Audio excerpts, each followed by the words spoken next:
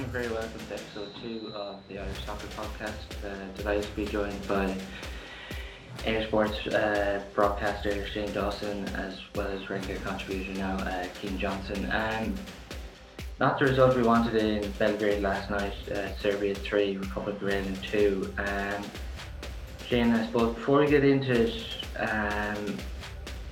how did you rate the performance from Ireland last night? I think it was a weird one. It's one of those performances that will probably add fuel to the pro Kenny brigade and the anti Kenny brigade in terms of the performance didn't get a result, but at the same time there were positives to take from it. I think Stephen's hamstrung with selections, and he's so unlucky with that, and that's not making excuses for the result itself, but I think there's a lot of chop and changing. I mean, the starting team, there was only one player that played against Bulgaria, Dara O'Shea, and Dara O'Shea still is a young man developing as a footballer, albeit in a highly competitive league. So I think overall, listen, we got a goal. We got 2 goals. So, we scored for the first time in 11 hours. So that's certainly a good thing to take away from it. But there were glimpses of what Stephen Kenny and his management team want to do, and there are glimpses of the abilities of this Ireland team, which is positive. And it's the first time in quite a while that you could take enjoyment out of watching some of the transitions in play, some of the attacks, some of the vision that these players always had, but they were a bit blinkered when they came and joined the national side over the past while, and maybe the blinkers are off now, the shackles are off, and they can go and try and express themselves. But when it's all said and done, they didn't get the results, and you need the results. I think Brian Kerr said it well on Virgin Media last night.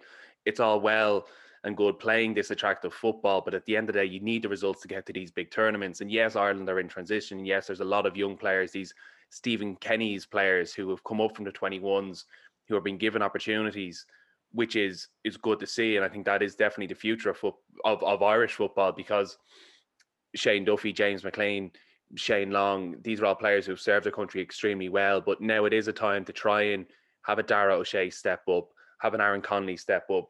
I think there was individuals who done okay, and there will definitely be individuals that will be disappointed with their performance.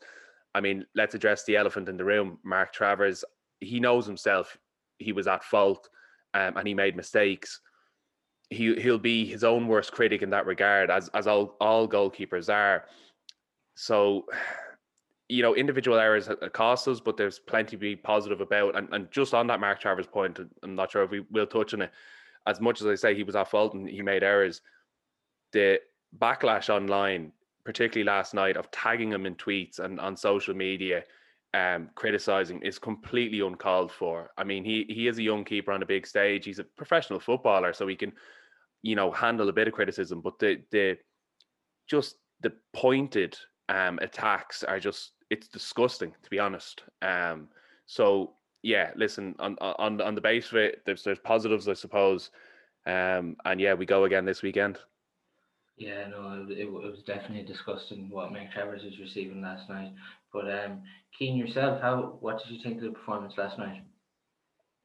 Yeah, same as Shane there. I suppose there's positives and negatives. I've seen a stat there since Ireland haven't lost the opening World Cup qualifying game since 1976. There's 10 matches, 7 wins and 3 draws, so that's probably another unwanted record we're after breaking. But yeah, like a lot of young lads got a run out. I suppose 2 young lads in the middle of the park done reasonably well. Malumbi had to come off. He probably ran out a bit of steam. He's not playing regular football. And Josh Cullen was probably one of our better players. It was good to see Alan Brown playing well as well. Got forward for the goal.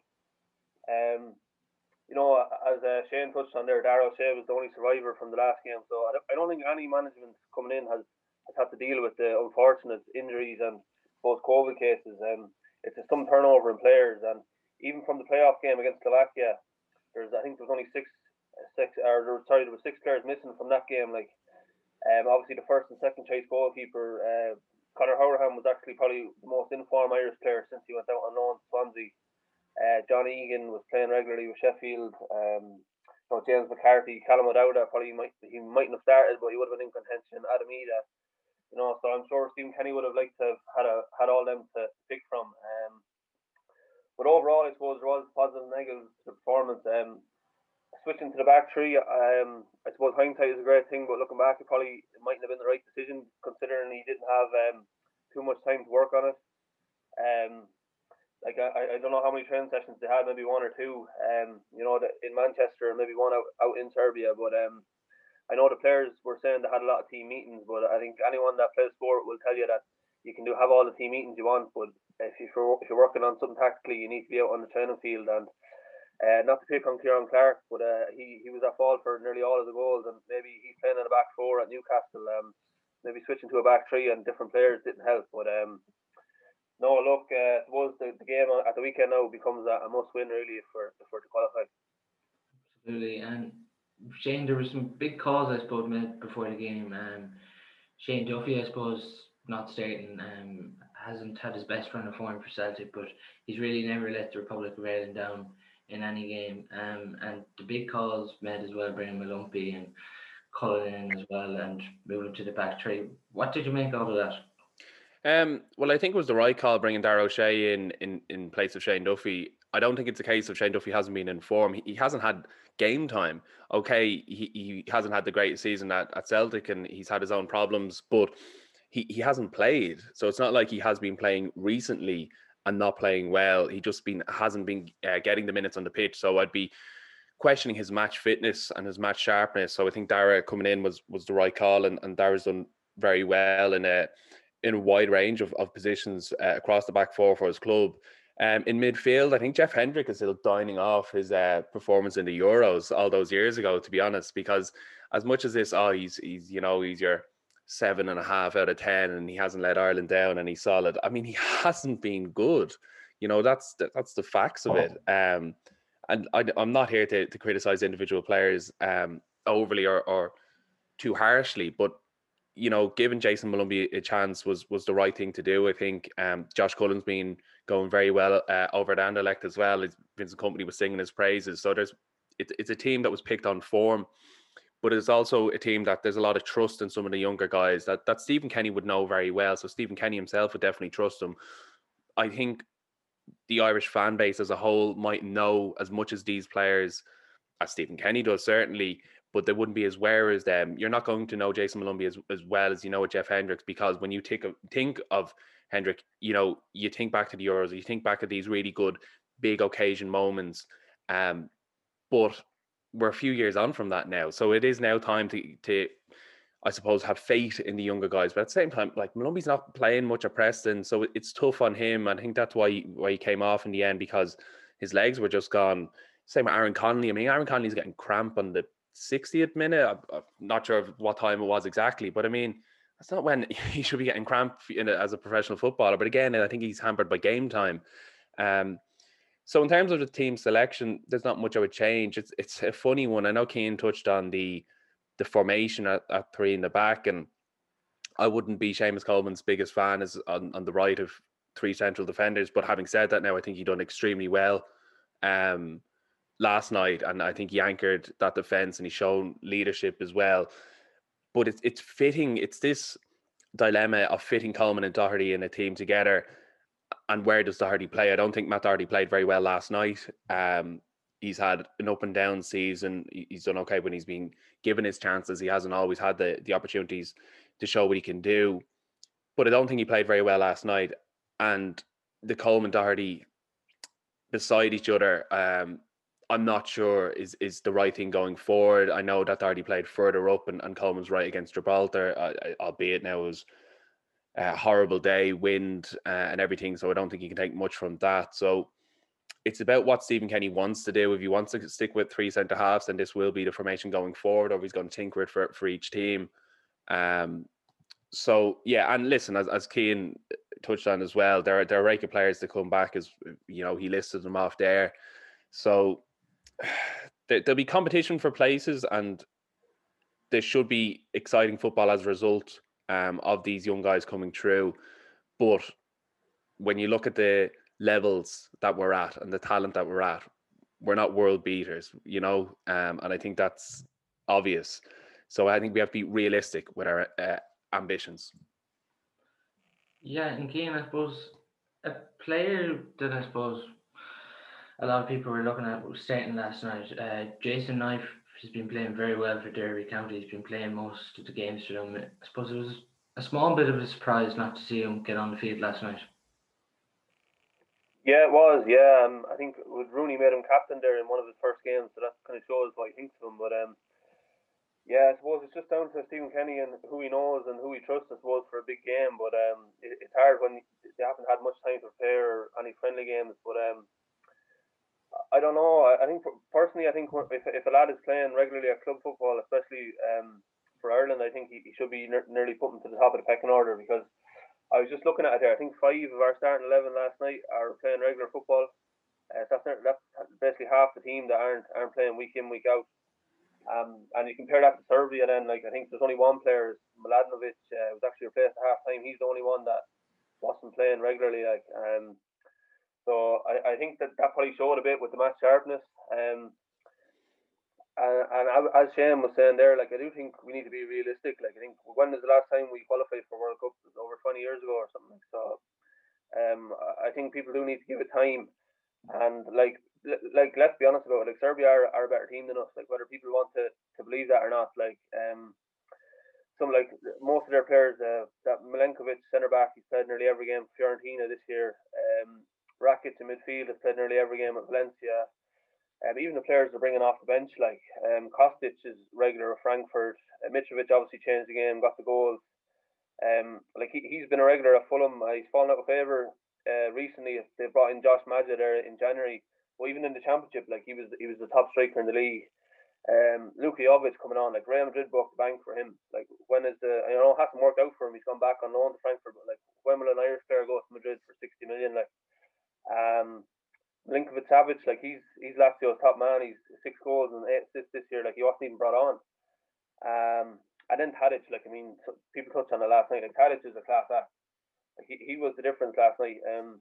Premier League fans and loan from Southampton, but he's with Ajax now. He is a serious operator. Like I think L'Equipe, the French newspaper, are famous for giving really harsh ratings. I think only 8 players have got a 10 out of 10 in their history. One of them was Tadic at the Bernabeu a few years ago. You see him last night, like he seemed like he had so much time on the ball. The flicks around the corner, he just puts the studs on it, and he makes the game look in slow motion. Like he got the 3 assists. Like he set up the 3 Serbian goals. He headed it around the corner for the first one. The second one was just a nice little half volley on his right foot, and then the last one he just stood it up for Mitrovic. Like so, look, it'd be great if we had someone of the quality of Tadic, but look, I suppose we just have to accept a level we're at and hopefully try and get a few results and build something.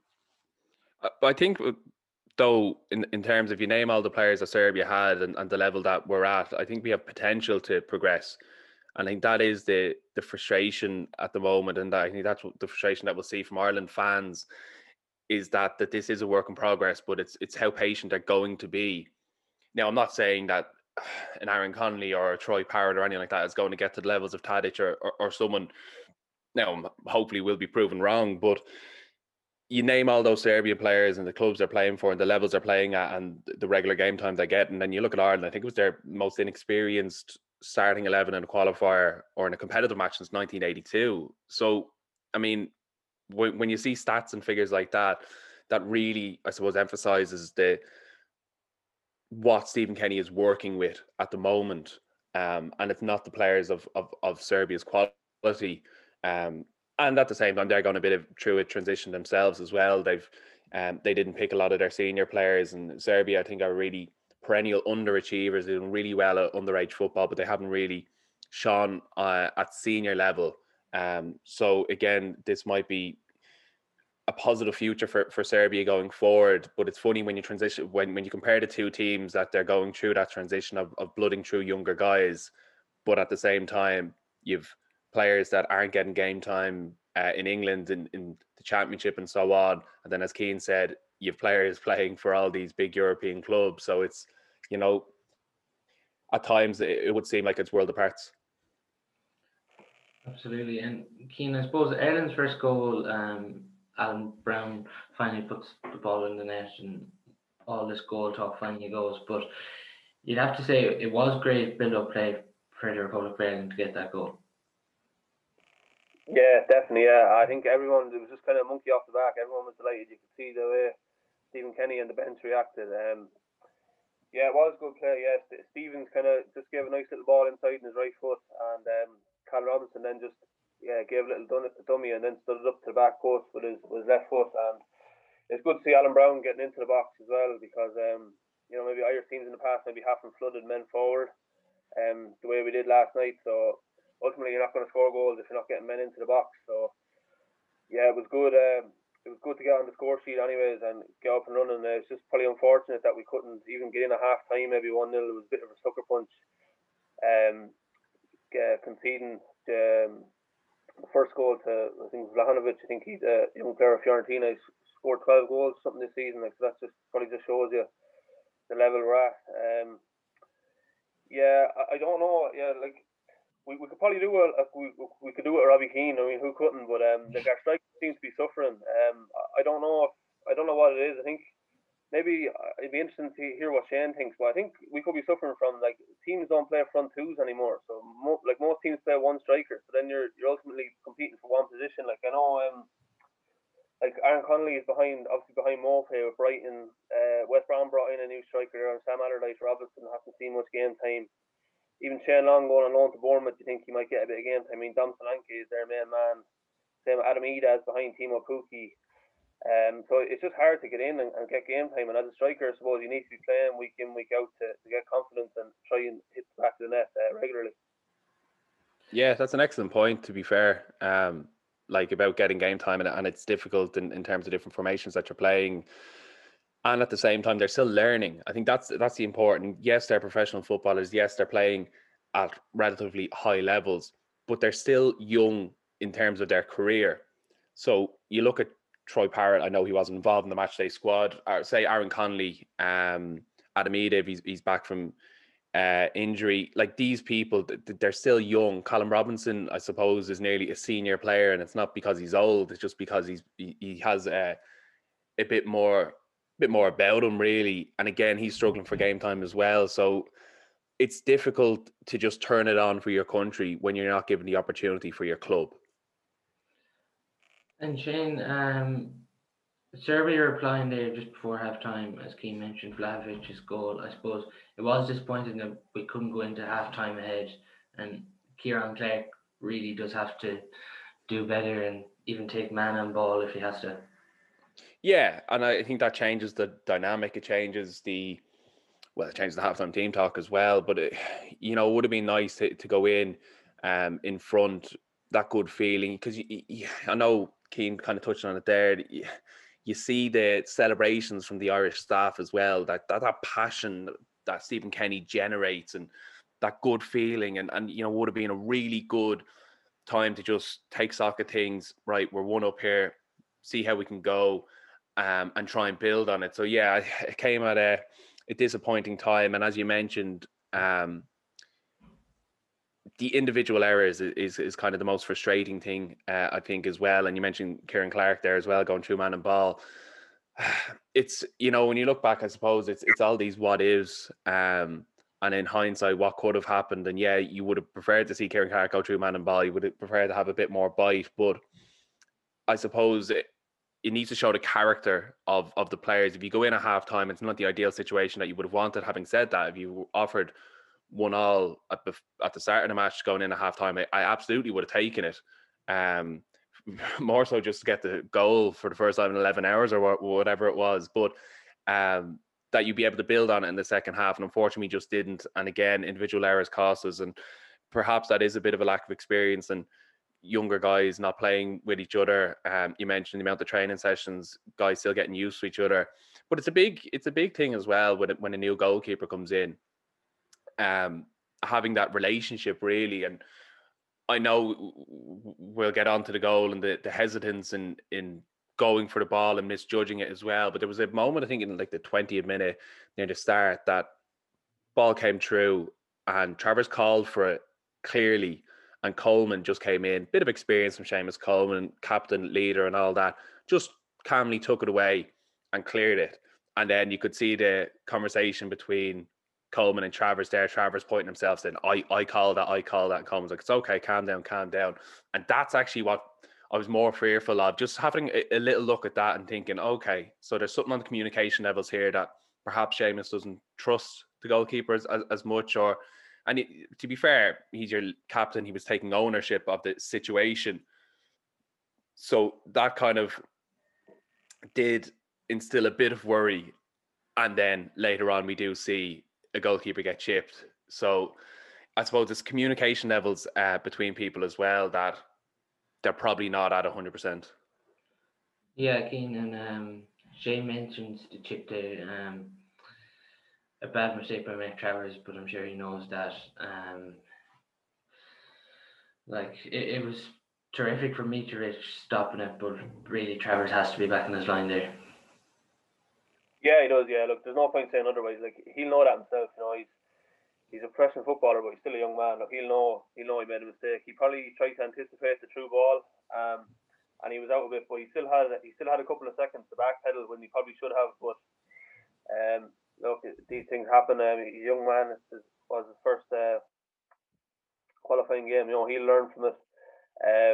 You know, sometimes, you know, the finish mightn't be great. You know, a lot of the time that can fly over the bar and we're not talking about it. So I suppose just the fine margins of top level sport.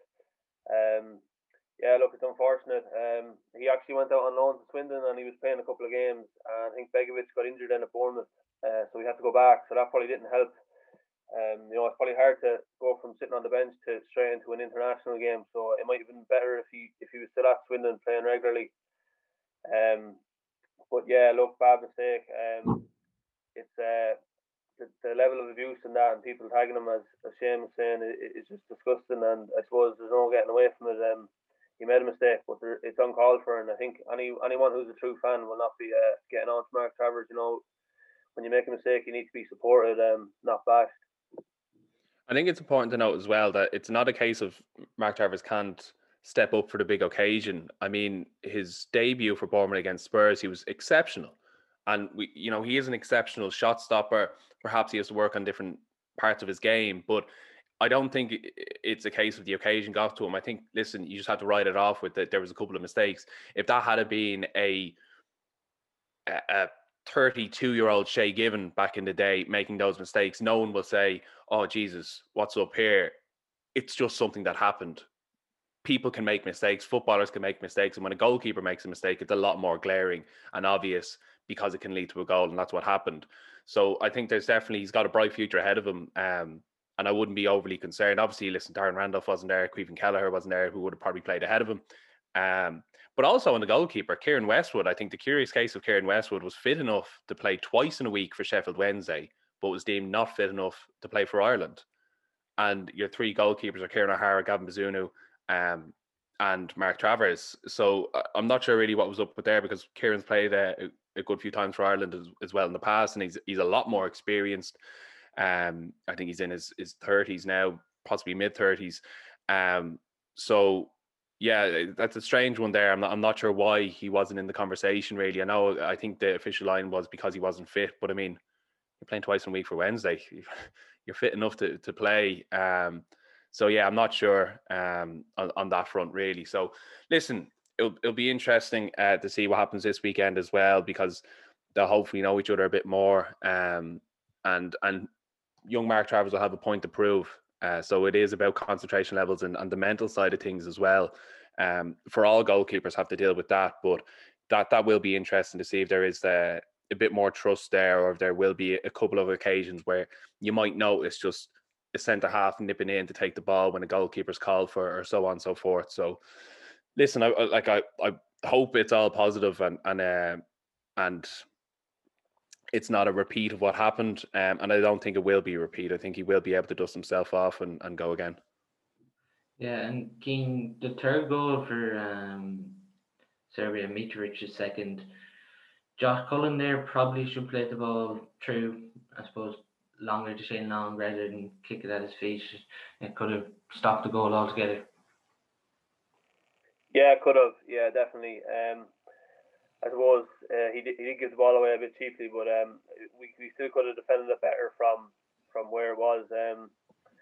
again, it was a nice ball from Tadic. He kind of stood it up. He put it on the play for Mitrovic, but I think Kieran Clark was backing off, and he was kind of waiting for the ball to come to him to flick it on rather than going attacking it.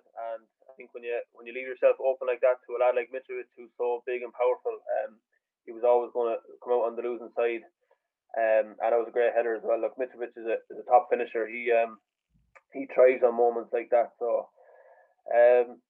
yeah, like Ireland did try to play football, and that's the way Stephen Kenny wants to do it. And so look, yeah, you have to take into account that sometimes we're going to give the ball away and maybe we might concede, but hopefully in the bigger picture, the benefits would outweigh the bad points. But yeah, look, it was disappointing to concede the third one considering we got back into the game. But yeah, all in all, we probably could have defended better again with Kieran Clark, but not to pick on him, but yeah, look, disappointing overall, really.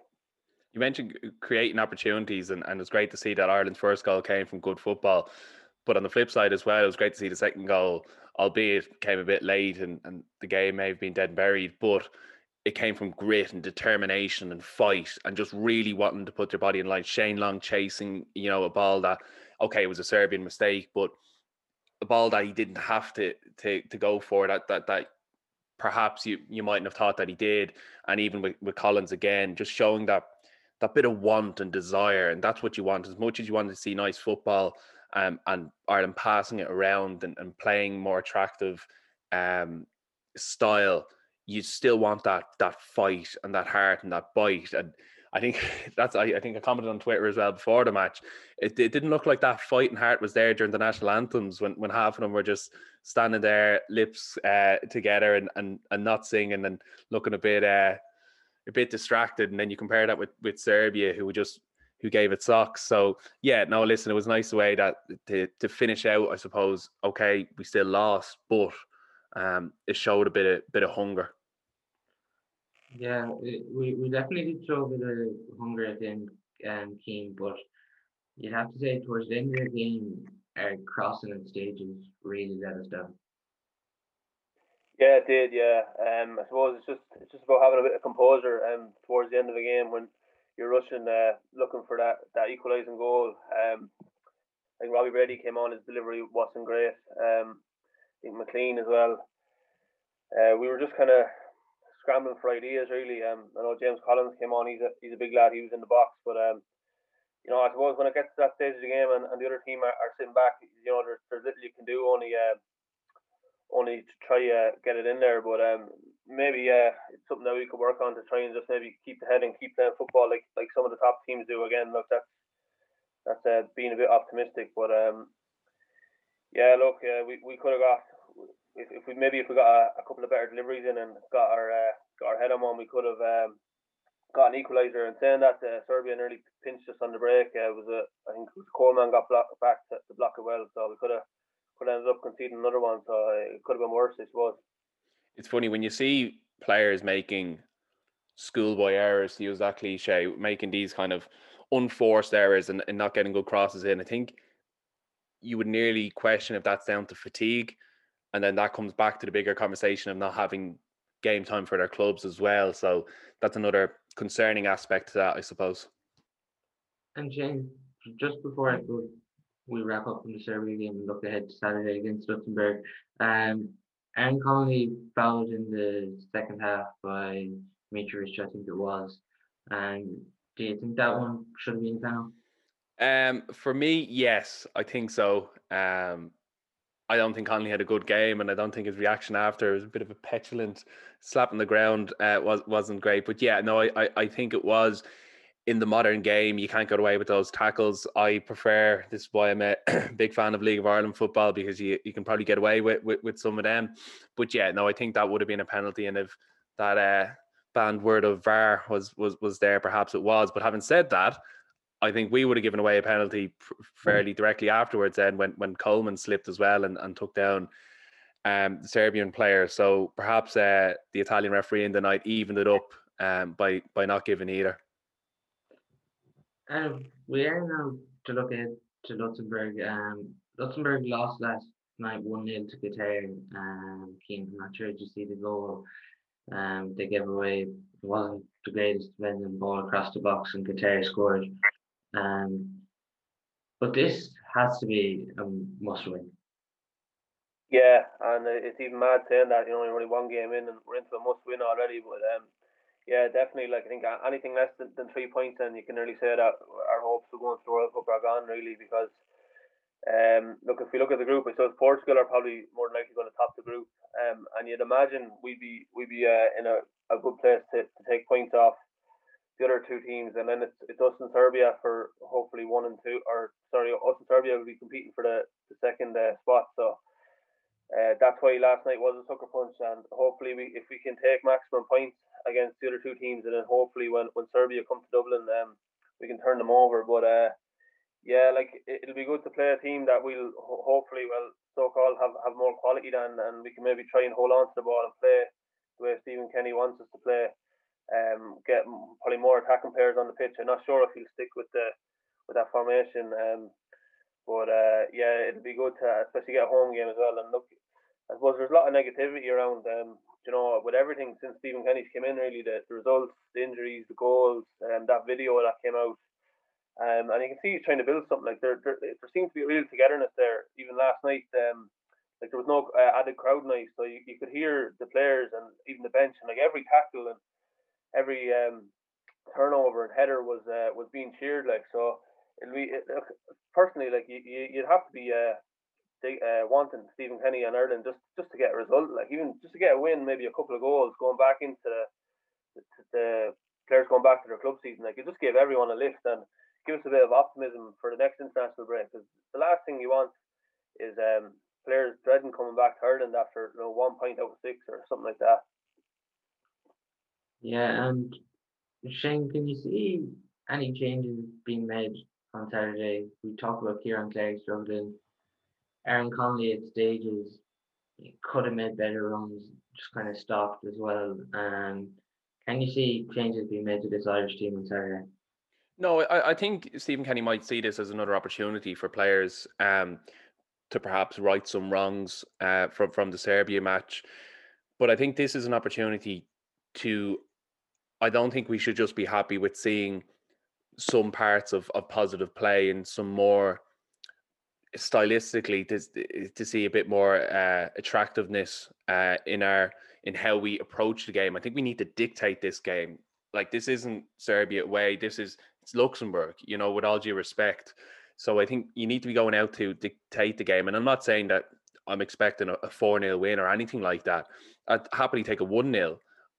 But I think it's more just the confidence levels and showing that these players know each other and have trust in each other as well.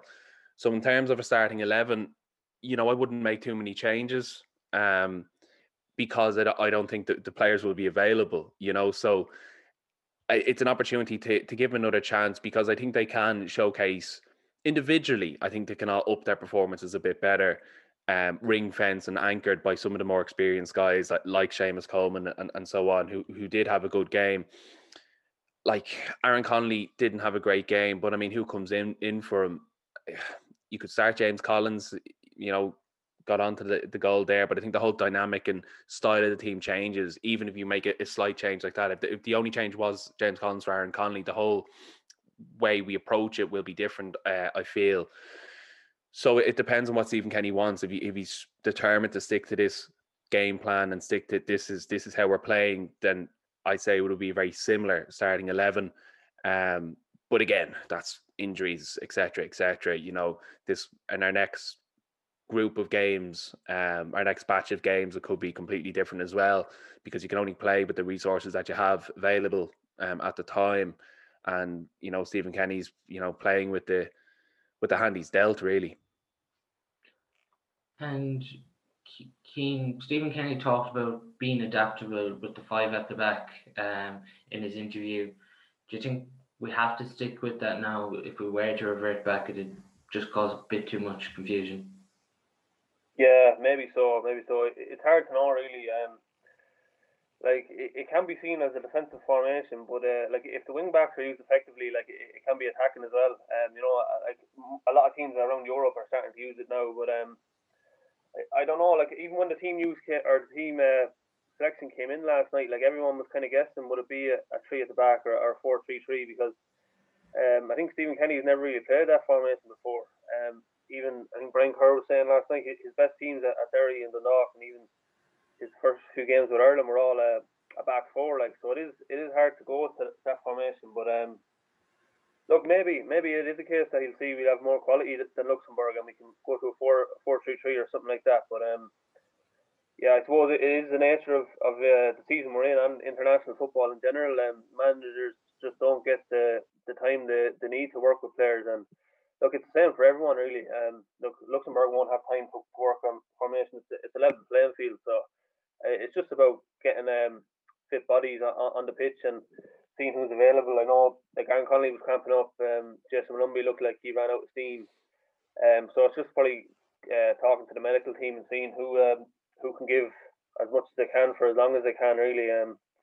You know, it's as I said, it's a bit of a mad season with a lot of games, so maybe lads are feeling the effects of it. So I suppose just getting fit bodies on the pitch and in whatever formation that may be.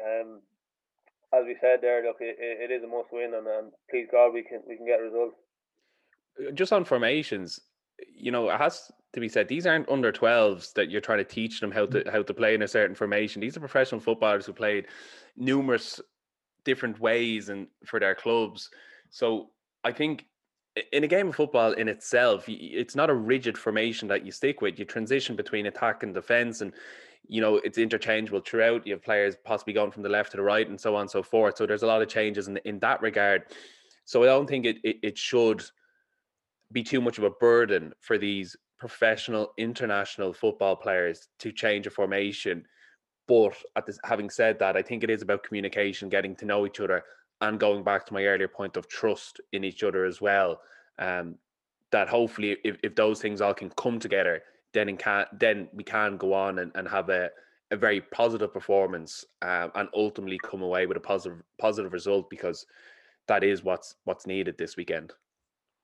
Yeah, I'm keen as well. Like we've talked about Stephen Kenny, how it is positive, but I suppose all of us as Irish soccer fans love nothing more than a great performance on Saturday and to get a result, because it's much more enjoyable to watch. But I suppose he is receiving a lot of criticism now.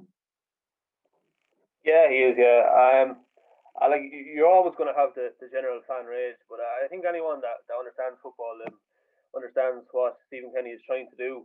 I think someone described it last night as an ice bath to their face, considering what we were watching in previous campaigns. So, yeah. Having said that, you know, you'd probably take a result over a performance on Saturday, because it's such a big game. But yeah, with the bigger picture, like it is promising to see us trying to play football and trying to develop players through. You know, we were playing hoofball there for a long time and grinding out results, and people weren't happy with it. And now we're trying to play football and we're not getting results and people aren't happy with it. So look, you're always going to get criticism. And look, I don't know what it is with Stephen Kenny. I don't know why people are so quick to jump on his back. Maybe it's because he's not a so-called big name. Maybe, I don't know, Martin O'Neill or a Trap Tony or whatever. But people just need to give him a break. Like, I mean, as we were saying earlier, like what managers came into a team and had all those headaches with team selection and COVID cases, injuries. So look, I think definitely he needs to be given a lot of time to try and implement his plans, and hopefully bring a new style of football and a new era to Irish football, really. It's funny, Keane, you say there you're not sure why people aren't giving him enough time.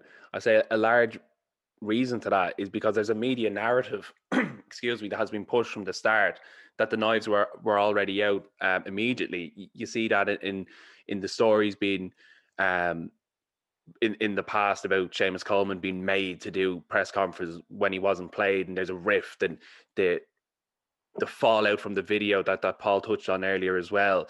I mean, there's people in the Irish media who've been around the block, who should know better, that are printing factually incorrect stories and columns that are negatively having a go at Stephen Kenny. And that fuels then the narrative of this man isn't good enough. And that fuels the narrative for Irish fans to be very wary of this man because they don't know him. And I think there's a big factor in terms of that the League of Ireland doesn't have a massive following in general terms.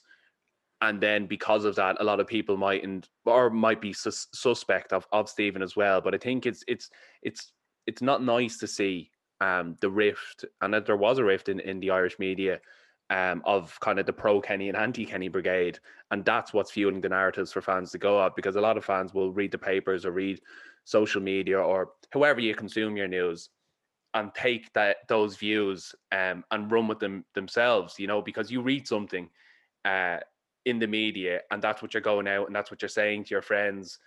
I was going to say that's what you're saying down the pub, but sure, that's a concept I'm not too familiar with anymore. But even when you're seeing your friends when you can and stuff like that, so that's what's forming the conversations, and that's another thing that's not great to see already, and something to see from the start, because this is, as we said, this is probably the whole narrative of this podcast, is that this is a work in progress. This is a transition for Stephen Kenny and for Irish football as a whole. But he's already up against it, with certain outlets. And that brings with it a lot of pressure as well. And hopefully Stephen Kenny can manage that. Yeah, you're spot on there. These issues have really been here even before Kenny came in and took the job.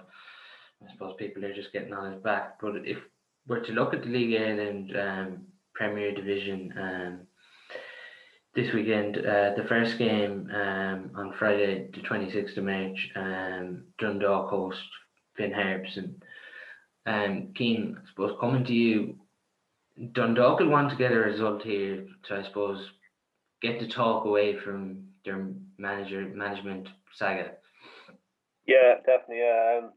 Yeah, there seems to be just sort of all sorts of news breaking from Oriel Park the whole time.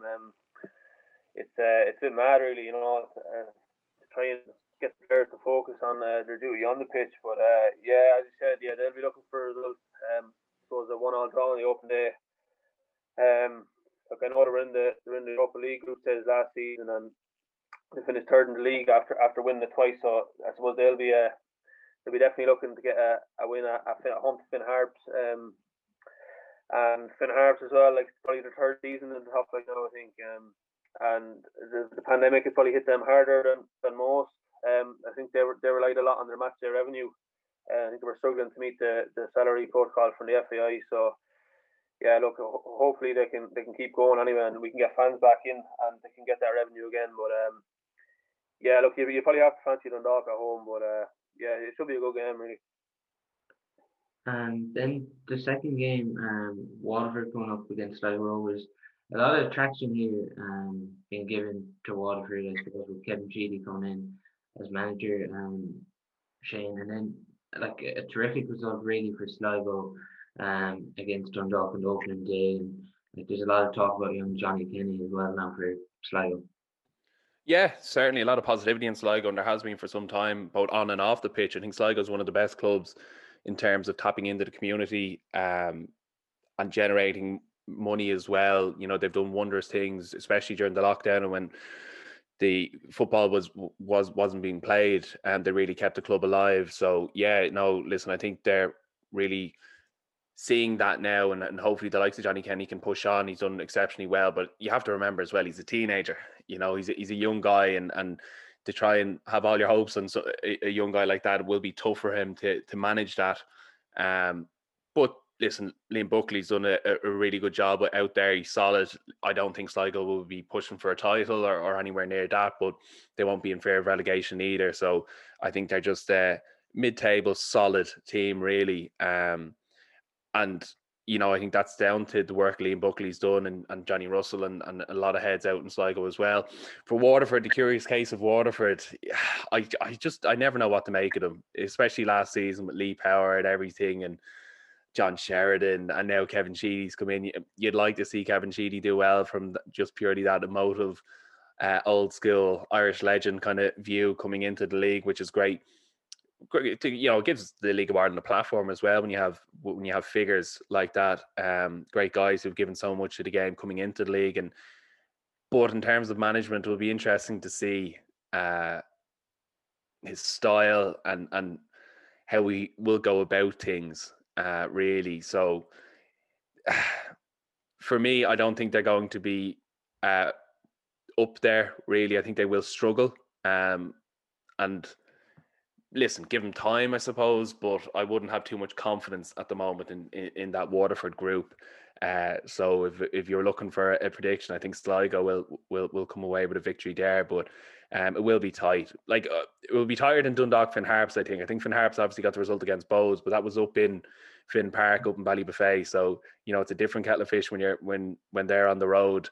I think Dundalk should easily win that, to be fair. I think Dundalk as well signed a new Korean international, or Shane Keegan may have confirmed it. So, but with Dundalk as well, you talk about Ireland players trusting each other and blooding in and getting to know each other. I think Dundalk have been trying to do that as well in their 26-man management team, but as well as their United Nations playing squad as well. So, listen, it will be interesting, and I think when it's all said and done, it's just great to see that the League of Ireland is back and that football is back. So, yeah, another big weekend, as you say. Both are playing Longford then on Saturday, the 27th of March, at 4 p.m. Danny Mandry, obviously a massive loss for Bows going to Shamrock Rovers, but Bows, who came second last year, they really need to hit the ground running here now. And Bows Longford did pull a surprise out of the bag, beating Derry City 2-0 last weekend. Yeah, definitely did. Yeah, Bows, as I said, lost in the opening day. They'll be looking to rectify that. Even looking at their last three finishes, I think it was 6th, 3rd, and 2nd. So there was progression there the whole time. Can they go and win it this year? I don't know. I think Danny Grant will be a huge loss as well. He went to Huddersfield, so it'll be hard to replace him. Longford, I suppose, after coming up. I think that the last time they were up, they finished rock bottom on 14 points, so it'll probably be all about survival for them, even though they had a good win. I think Arnold Driscoll will be a good signing for them. I played against him a few times before he moved to England. He was with City there, Southampton and Mansfield, and it hasn't quite worked out for him. But yeah, he's back now. He'll be a good addition for Longford. Yeah, if we're looking for a prediction again, I'd say probably Bows at home. You'd have to fancy them, but yeah, Longford will probably be all about survival this year. You posed the question there, Cian, of will you're not sure if Bohemians will win the league this year. I cannot see Bohemians winning the league this year or for the next few years. It's a building. It's listen, Keith Long and Trevor Crowley have done exceptional things at Bohemians, and they've really blooded in a few young players and they've nurtured young talent. But I still think they're away from being able to make that step up to Dundalk and Rovers, and in the full season. Please God, we have a full season, COVID permitting, etc. But I just don't think they're capable of making a step up, and I think they're going to struggle for goals this year. Georgie Kelly has struggled recently, and on a personal level, he's a really nice guy. I'd like to see him do well, but listen, that remains to be seen, really, and I think that is a big concern for them. Bows have made wonderful strides off the pitch and have made progress on the pitch, but I think this is the level that they're at now. And I can't see them, building on second. Last season was very good, but I think last season was a weird season. Not that you'd write it off, but I mean, it was a shortened season and there was a lot of outside factors that you have to contend with as well. So yeah, for me, I can't see them winning it for the foreseeable future anyway. The game of the weekend this weekend, Shane, Pats against Drogheda. Drogheda have made some drift signings. Pats will be disappointed last weekend, obviously, conceding late to Rovers, but Stephen O'Donnell is building quite an impressive side with Pats. Yeah, he is, and I suppose that was after an off season where you wonder who Pats are going to have. They didn't have a goalkeeper for so long, and then as we saw last weekend against Rovers, perhaps the young Czech goalkeeper they have on loan from Liverpool could be the signing of the season across the league. He's really assured and done really well. And I think Stephen O'Donnell and Pats can build on that really. On paper, Pats always have such a strong squad and a really good professional unit out there in Inchicore. And I think Stephen O'Donnell is a young-ish manager learning as well. I know he's got the experience of Alan Matthews behind him as well. But Pats is a strange one. They have the players to really impress and to really go to challenge for the title if they want. And they had a couple of loan signings last year, who looked good. And this season, hopefully Chris Forrester could be a new player. If Robbie Benson can get back to the heights that he was playing at, they could be serious contenders. For Drogheda, I mean, Tim Clancy is an exceptional manager for me. I think he's done really well. He's a shrewd operator. He's brought in a bit of experience. Dinny, Gary Deegan, Dane Massey, and I think Drogheda should be okay. I think Longford will go down if at the bottom if you're when you're looking at long term. But for this match in itself, I think Pats should come away with a victory, and I think Pats should do well this season as a whole. I think they're finally kind of coming together because they have the players. It's just whether Stephen O'Donnell can make that success occur, I suppose.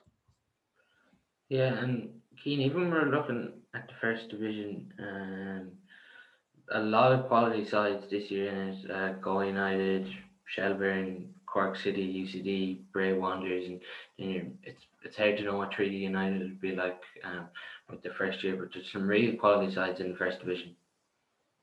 Yeah, there is. Yeah, definitely. It's hard to know really. Yeah, it would be like you're saying with Treaty. There's a couple of sides there that you'll probably even pick out that will be down the bottom maybe. Or maybe Cove and Wexford could struggle.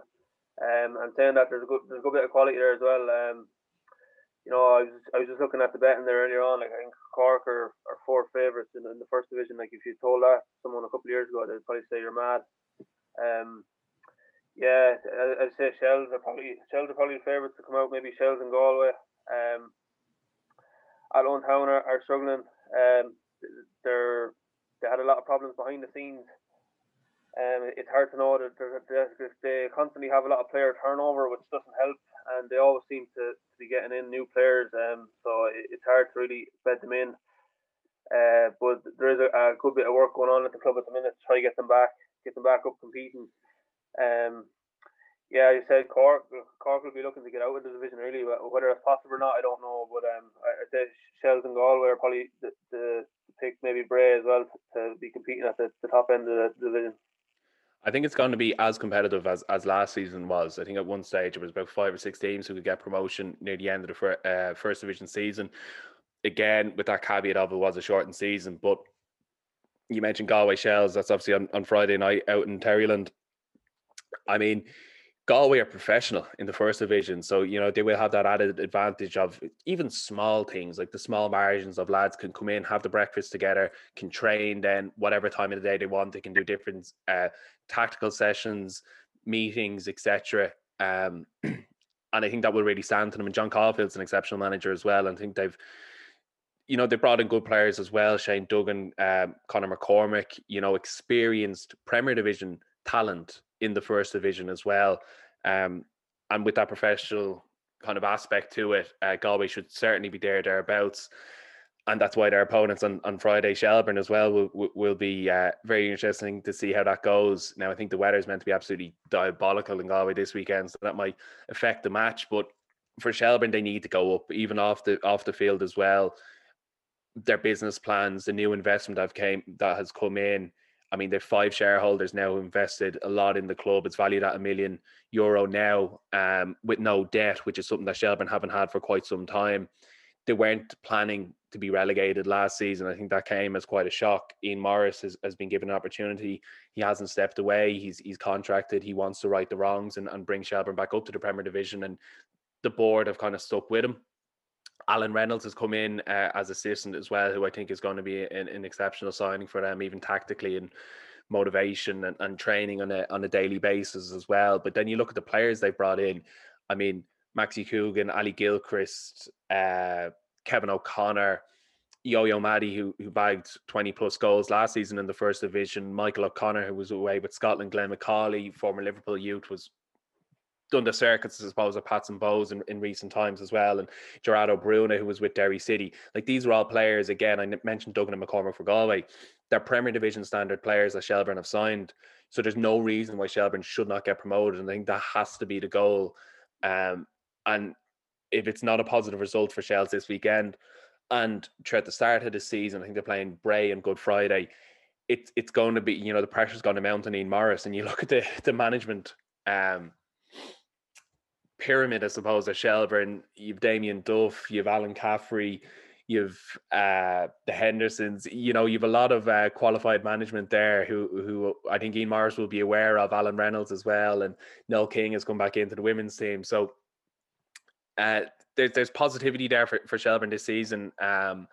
And I think they're going with a new formation as well. So again, we talk about Ireland having to deal with new formations and different styles of play under Stephen Kenny. It'll be interesting for Shelburne. It was a rigid 4-2-3-1 last season. I think they're going for the three centre halves, similar to Ireland this season. So will be very different Shelburne than what we saw last season, I think. But yeah, it will be really interesting to see Galway Shells this weekend. And you mentioned Bray. I mean, they've really strengthened young Brandon Kavanagh. Brian Marder, goalkeeper, I think he's an exceptional goalkeeper. He's way up the Irish under-21s as well. So it should be Galway, Shells, Bray, I think, up there, possibly Cork. I think Cork are very much in transition, and it'll be interesting to see how they get on.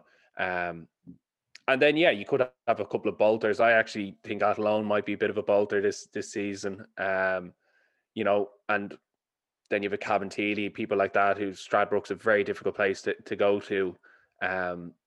So yeah, it should be competitive, but the talent that Shelburne have in terms of Premier Division quality players, probably a stronger squad they had this season than they did in the Premier Division, and the professionalism of Galway should be enough to see them throughout the course of the season. Yeah, you just mentioned obviously the 21s. You're playing Wales tomorrow, Friday 26th March at 1 o'clock over in Wales. But I suppose it's great seeing all the youngsters coming through for Stephen Kenny's side, but I mean Jim Crawford's on the 21 side has lost a lot of players now, especially Conor Coventry there during the week with the injuries that he's been called up to the seniors. So that is a bit of a low game, but there still is some real quality there. Like you're looking at Lee O'Connor, Gavin Kilkenny, and even Shane Flynn there who's on the Leicester squad, I think, from the cup games. Yeah, definitely.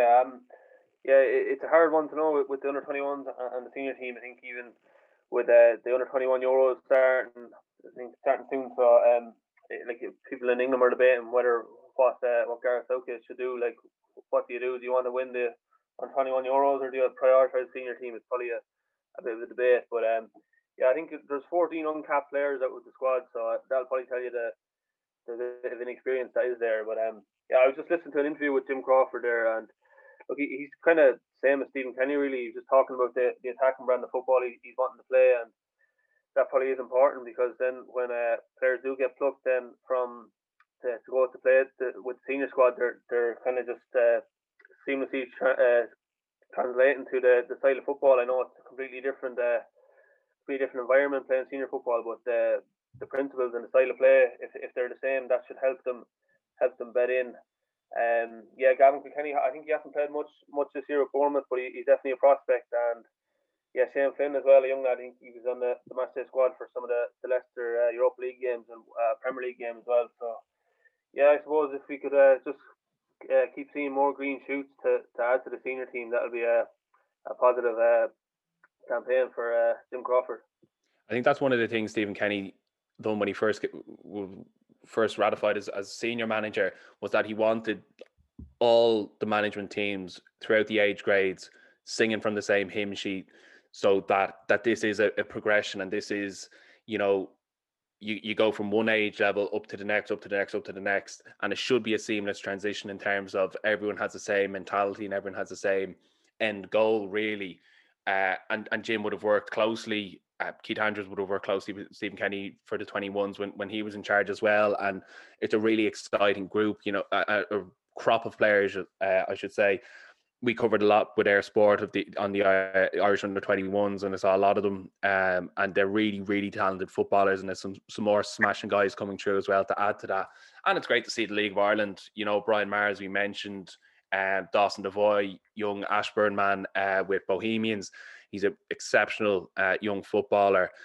And then you do have such exciting talent that, will only get better, hopefully only get better, really. So yeah, I'd be very excited to see this group of players in the 21s and what they can do, because you want to see that you want to see players progress as well. And it's nice that Jim called on a couple of League of Ireland players. I think it was funny.